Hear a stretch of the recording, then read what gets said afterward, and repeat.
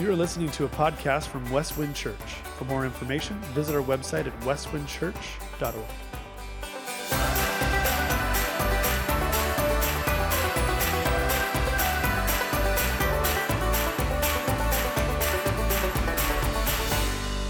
Well, thank you so much, Carson family.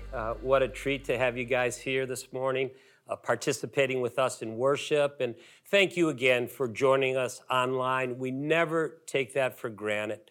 And so we have a beautiful passage this morning, Luke chapter 11, verses 1 through 13. If you have your Bibles, I want to encourage you to turn there. We're in a series all the way through the Gospel of Luke entitled The Real Jesus. And this morning, we have the privilege to learn about our Father and his hospitality as we pray to him. Last weekend, my wife and I were in the Twin Cities, just hanging out with our kids. We had a wonderful time. On our way back, we were near Albert Lea, and we hit a rainstorm, maybe more of a deluge. It came down in buckets. And something happened that really, it was a challenging time. I'm driving a van at 60 miles an hour, and I began hydroplaning on the highway like I'd never done before. And it felt like I was on ice because the van started to sway back and forth, back and forth.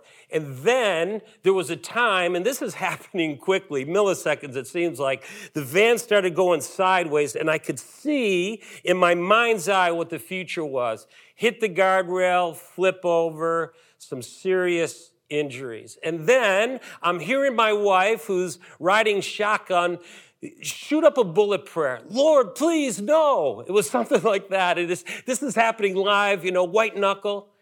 And then almost immediately, it seemed like the van got traction, slowing down, straightened the van out, got back for the next hour. Boy, the deluge continued. And as I was preparing for this morning's talk in Luke 11, I thought about that situation. I thought about Ellen's bullet prayer, and I asked myself the question, did our Heavenly Father hear that bullet prayer? Did he answer it in the affirmative? And was he a part of that rescue mission? We come to a passage this morning that I think will answer that question. Luke 11. Let's begin looking at verse 1, because verse 1 is so key to this whole passage.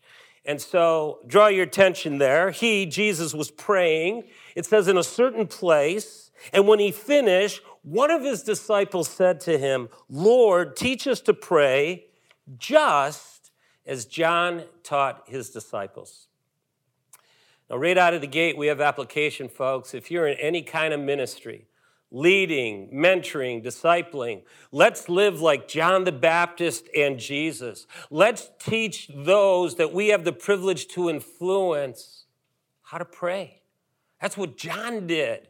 And so basically the disciples knew that was going on. They said, Jesus, do what John did to his disciples to us.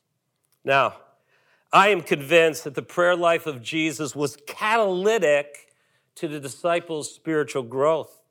I trust you would agree with me that when you are serious about learning something, we usually go where? To the best source. And so I like golf, and if I want to learn how to play golf, I go to a golf pro, or at Westwind, I go to Derek Mueller. That's the word on the street. If you want to learn how to sing, what do? You go to get voice lessons or someone who's a recording artist, or if you come to Westwind, you go to Nate the Great. He'll help you out. If you want to get out of debt, what do? Well, you go to a financial advisor. Or you could go to Westwind, take financial peace under Isaac Norton. Yes, we go to the best. So here's what the disciples are doing. It's inspiring, folks. They saw the life of Christ. He's a man of prayer. And they say, Jesus, teach us to pray, just like John taught his disciples. Now, I find it remarkable when I study the Gospels, I find this. The disciples never asked, Lord, teach us to lead, teach us to counsel, teach us to heal. It never asked, teach us to preach. And I wonder why. And I think I discovered the answer. because they saw that Jesus' ministry began on his knees in prayer, and that his leading, his counseling, his healing, teaching, preaching ministry was birthed in prayer. And boy, that should inspire all of us. And so the disciples, I hope we have their kind of heart this morning. They saw Jesus praying, and they were inspired. They saw him get up early and have that intimate time with his Father, and they said, Lord, we're jealous for that kind of intimacy. They saw that the kingdom of God came when Jesus prayed. They saw that Jesus believed prayer is the work of the ministry, and they wanted to emulate him. They saw that Jesus never got trapped in the hustle and bustle of life, like we talked about last week. We saw that as Mary was intimate with Jesus, Jesus was intimate with his Father. And they said, Lord, teach us to be like that. And so I hope as we come this morning that we have that kind of heart, to be people of prayer. Again, to be sitting at the feet of Jesus, have an intimacy with him, with the Father, with the Spirit. And then everything we do is birthed in prayer. And then the fruit will come. And so there's no doubt in my mind, this passage is motivational. It wants to encourage us and inspire us not only how to pray, but longing to pray like Jesus did. Now, if you did download your digital guide, as Scott encouraged this morning, there is a sermon outline, and I want to draw your attention this morning to the blessing. And the blessing is this: because of the truths taught by Jesus in Luke chapter 11, every Christian should long to pray daily. Now, before we jump into three beautiful truths about our Heavenly Father, I do want to create a contrast between the Old and New Testament. And I think it's kind of a paradigm shift. The nation of Israel, the people of God, addressed God as Father in the Old Testament. But it was only about a handful of times that we have record. And it's always in a communal corporate sense. We don't have individuals like Daniel praying, Our Father. But when Jesus shows up, there is a transition. There is a paradigm shift. And when he's teaching his disciples to pray, one of the beautiful things that we have here in the Gospels, we pray to our Father in Jesus' name through the power and work of the Holy Spirit. What a beautiful way to pray. And folks, this is an intimate kind of prayer. This is a child coming to his Father in prayer. So keep that in mind as we go through this wonderful section. So 3 truths this morning. Let's dive in. Truth number 1, God is a hospitable Father. And I want to take you a little bit back to last week. I said that Luke is going to be filled with a culture of hospitality, that we have to understand biblical and Eastern hospitality if we're going to understand a lot of Luke. Guess what? We come to another passage that has hospitality at the core of its teaching. And when we understand the biblical hospitality, the Eastern hospitality, we'll understand this teaching on prayer. And so what does Jesus do in Luke 11? He starts out with some beautiful truths about how to pray, what to pray. Then he closes with an exhortation: ask, seek, and knock. But sandwiched between that is this beautiful parable. And so this morning, I want to start with the parable. I want us to look at verses 5 through 8 first, and then we'll close out with the front and back end. And so to motivate us to pray, what does Jesus do? He gives us this parable about an individual who late at night, what does he do? He disrupts his neighbor and family to provide for a guest who's visiting the community. Now, the key to understanding this passage is to realize that verses 5 through 7 are one big question. And the question starts out, look at verse 5 if you would, asking, which one of you? This is so crucial to understanding the passage. The ESV really does a good job in translating this. Some of our English translations don't give the idea that this is the question. But this is a question. So here's what Jesus is asking. He's saying, which one of you who's going to practice biblical and Eastern hospitality would receive a guest, would receive a friend into their community that needs food, that needs lodging, and their basic needs met? Which one of you would tell them, listen, don't bother me, I'm sleeping, go away, not interested? Here's the deal, folks. This is a rhetorical question.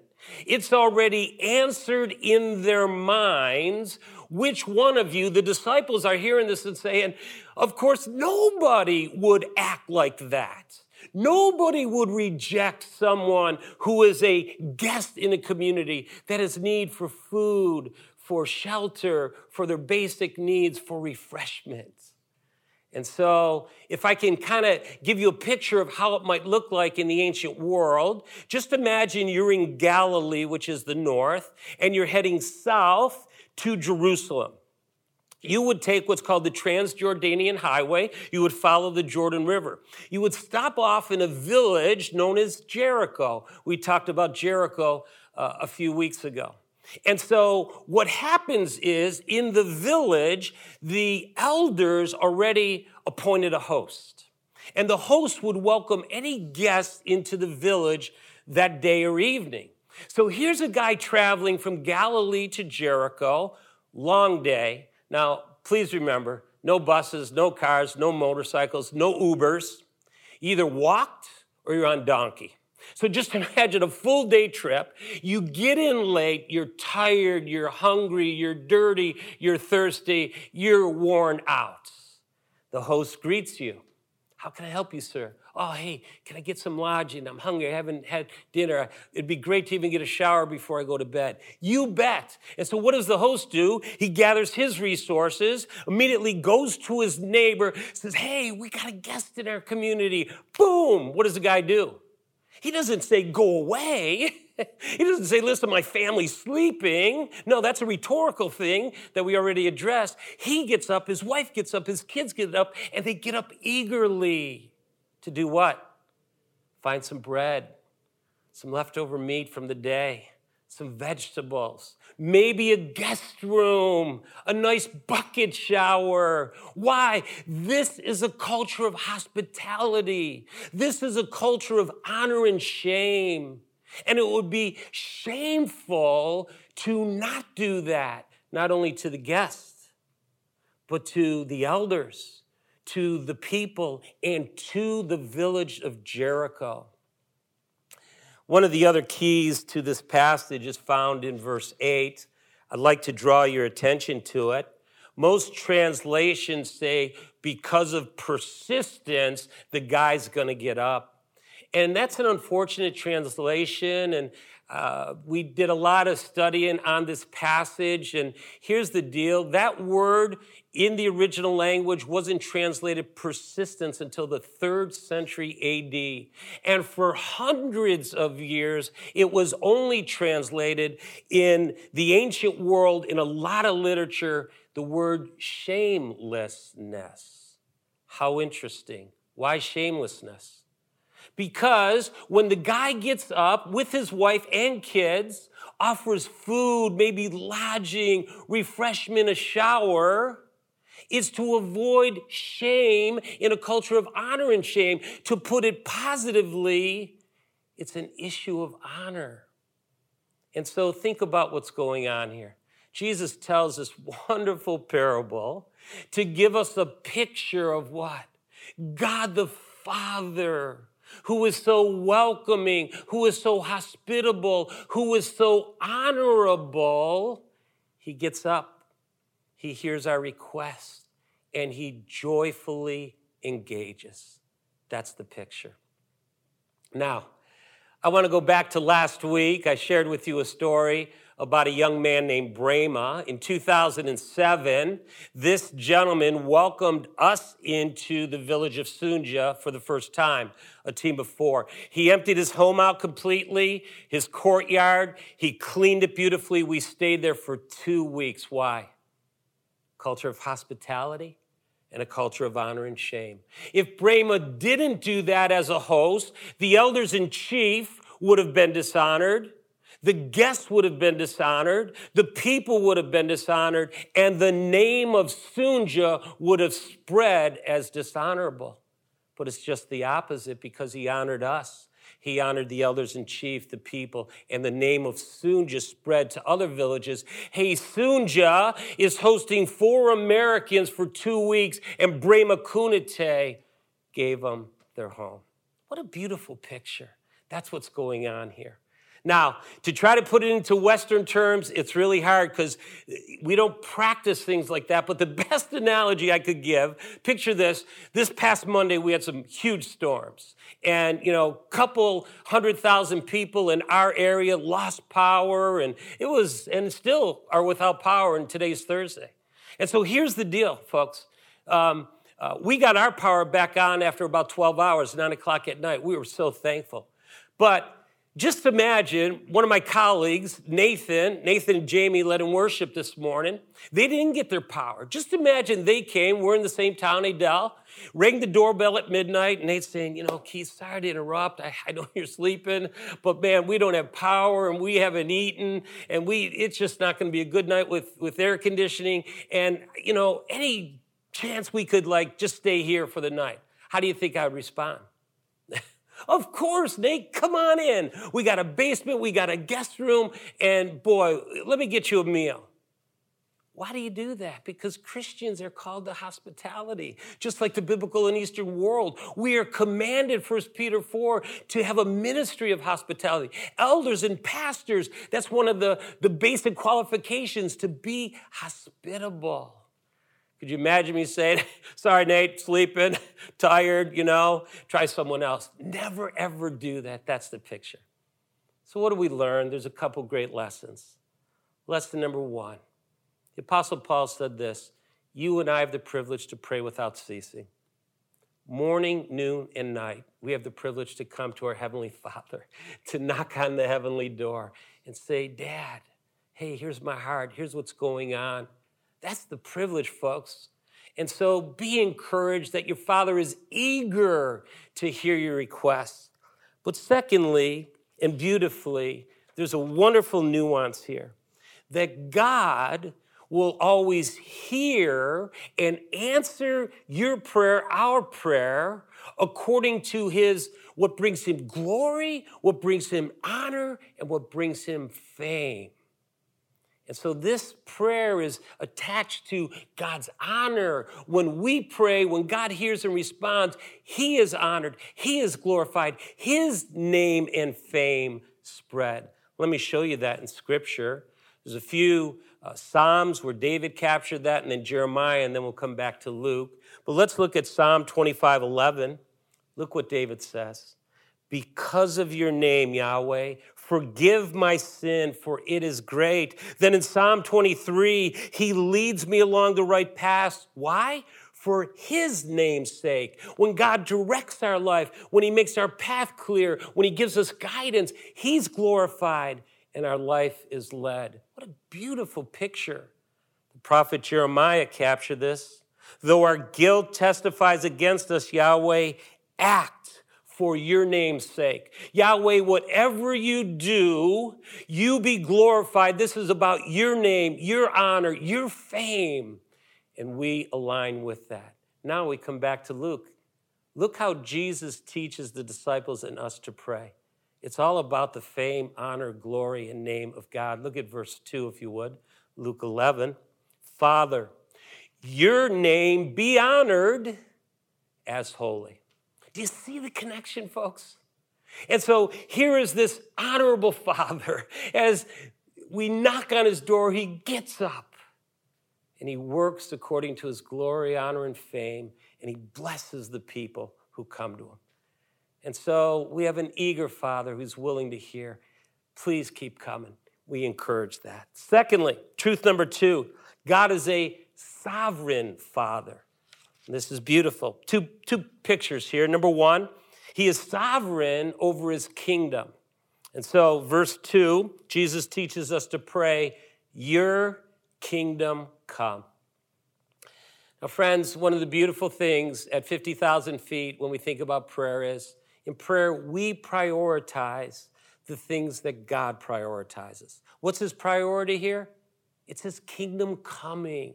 What a beautiful song that was led this morning by Nate and Jamie. Just praying that. It's just so beautiful. It inspires. Jesus launched his public ministry saying this: repent, for the kingdom of heaven is at hand. And so when we pray, your kingdom come, what's the first implication?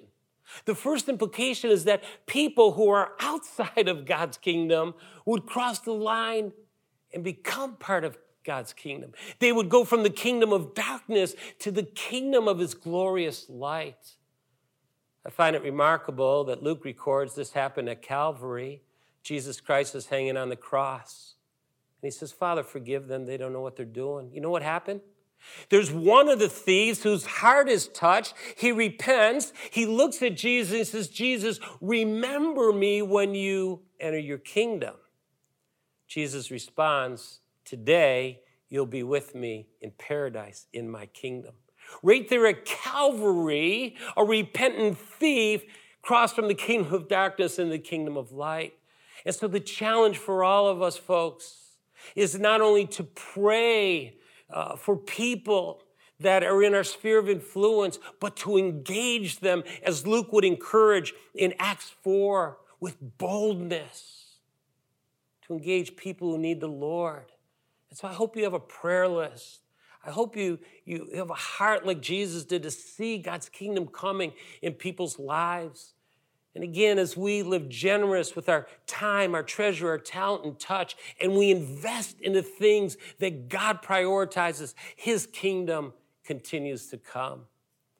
So the first thing, he's sovereign over his kingdom. Secondly, he's sovereign over his family. Let's look again at verses 3 and 4. Beautiful teaching here.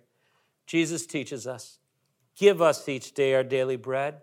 Forgive us our sins, for we ourselves also forgive everyone in debt to us. And do not bring us into temptation. So here's what Jesus does. He introduces this section of prayer with 4 personal pronouns. He teaches us to pray in the plural for the family of God. You know, we're so individualized in our Western civilization. But again, in the Eastern world, it's about community. So Jesus is teaching us to pray for the community, for the family, for each other. What a blessing. And so this truth pairs beautifully with the idea that God is our Father, and we are brothers and sisters. We are family in Christ. And therefore, what are we encouraged to do? To pray for each other and to bless each other in Jesus' name.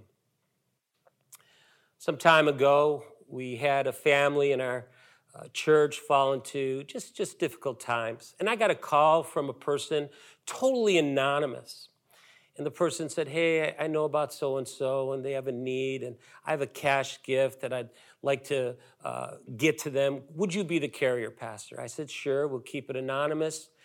No receipt was needed, no tax write-off was needed, and it was just a generous gift. And I'll never forget delivering that gift. And the individual said to me, you know, this has never, ever happened to me. I don't know how to respond. And 2 thoughts came to my mind. And I says, you know, respond potentially like this. 1, remember God's love for you. He's caring for you. He's thinking about you. But remember that God's family loves you. They're praying for you and they're blessing you. That's what it means to give us this day our daily bread. If I have 2 loaves and I have a neighbor who needs a loaf, wow, I enjoy my one and I share with the other. This is more about community. Again, going back to the hospitable Father. And so what a great way to pray. One of the other things that I just wanted to encourage, especially during this time of COVID, and sometimes we don't see the family of God, and we really miss you. But please know this, the elders and staff We work hard to keep a prayer list, a database. And so Tuesday and Wednesday, we pray corporately together. We challenge the elders and staff to pray for the body of Christ throughout the week.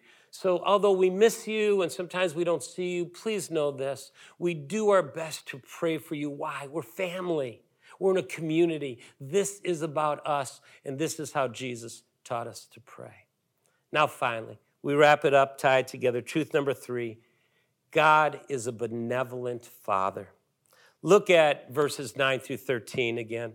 So I say to you, keep asking and it will be given to you. Keep searching and you will find. Keep knocking and the door will be open to you. For everyone who asks, love this, receives. And the one who searches finds. And the one who knocks, the door will be open. What father among you, if his son asks for a fish, will give him a snake instead of a fish? Or if he asks for an egg, will give him a scorpion?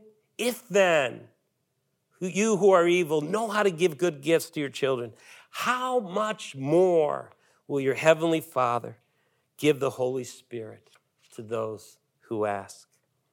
And so here's the beautiful way Jesus concludes. He exhorts us, pray. Why? Because we have a heavenly Father who is absolutely hospitable, who is sovereign over his kingdom and family, brings honor to his name and good to his people, and he is absolutely benevolent. So keep on. One of the beautiful things we see in this passage is these words are in the present tense. And all that means is never stop coming. Why? Because God is hospitable. You know, some interpret this passage that we just got to persist and we got to beat the door down and we somehow just got to wear God out. It's just the opposite, folks. He is eager. He is anticipating. His ear, according to Scripture, is inclined to us. He is a good, good Father. There's an argument here by Jesus, and it's a lesser to greater argument. And I know this intuitively. I'm sinful, but I love to give good gifts to my children. God is perfectly holy. His name is honorable. How much more so? He's going to give good gifts to those who ask. And so Luke 11:10 encourages us, keep on why we're going to receive. Keep on why we will find. Keep on praying why? Because the door will be swung wide open. When we pray, we are expanding our capacity to receive from God. Receive what from God? Receive his good gifts, his best gifts, because he is a benevolent heavenly Father. Now, Jesus closes here with the ultimate gift to remind us of how benevolent, how gracious, how good the Father is. Let me draw your attention to verse 13. If you then who are evil know how to give good gifts to your children, how much more so the Heavenly Father will give the Holy Spirit to those who ask him. So let me ask you a question. Can you imagine going to the Father in the name of God the Son, in the name of Jesus, and asking for more power, more cleansing, more joy of the Holy Spirit, and be told, sorry, go away? Folks, that's impossible. The Father will get up and give us as much of himself as we desire. That's what Jesus is teaching.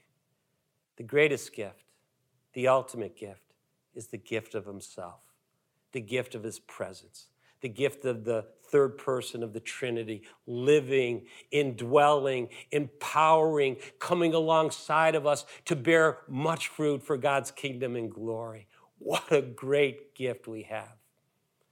And so in closing, just a few questions. Are you praying as Jesus taught us? Are you, like the disciples, wanting to learn how to pray? Well, we have a primer here. Praying knowing that God, your Father, is hospitable. He will welcome you. Praying knowing that God the Father is sovereign. He has a kingdom that's coming.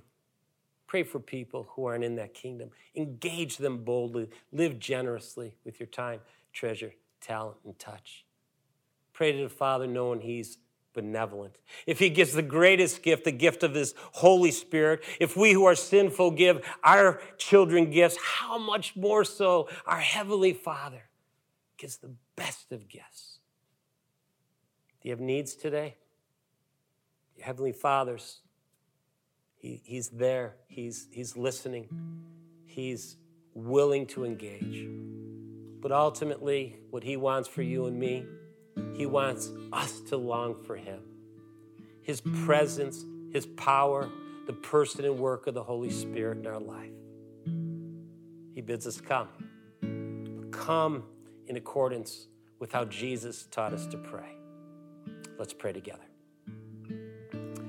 Father, what a joy to know you are eager. Your door is open and you are a hospitable Father. Thank you for this beautiful parable. You would never turn us away. Oh, we marvel in that. Thank you for your sovereignty, Lord, that you know what is best for us. Thank you that your kingdom is coming, and we want to participate in that, Lord. Give us a heart for not yet Christian people. Thank you for our family, our faith family, that we can care for each other, that we can pray for each other, and that is the foundational thing that we should always be doing. Make us a people of prayer. Make Westwind a house of prayer. And thank you, Lord, that you're a good, good Father. We worship you in Jesus' name. Amen. Let's worship together.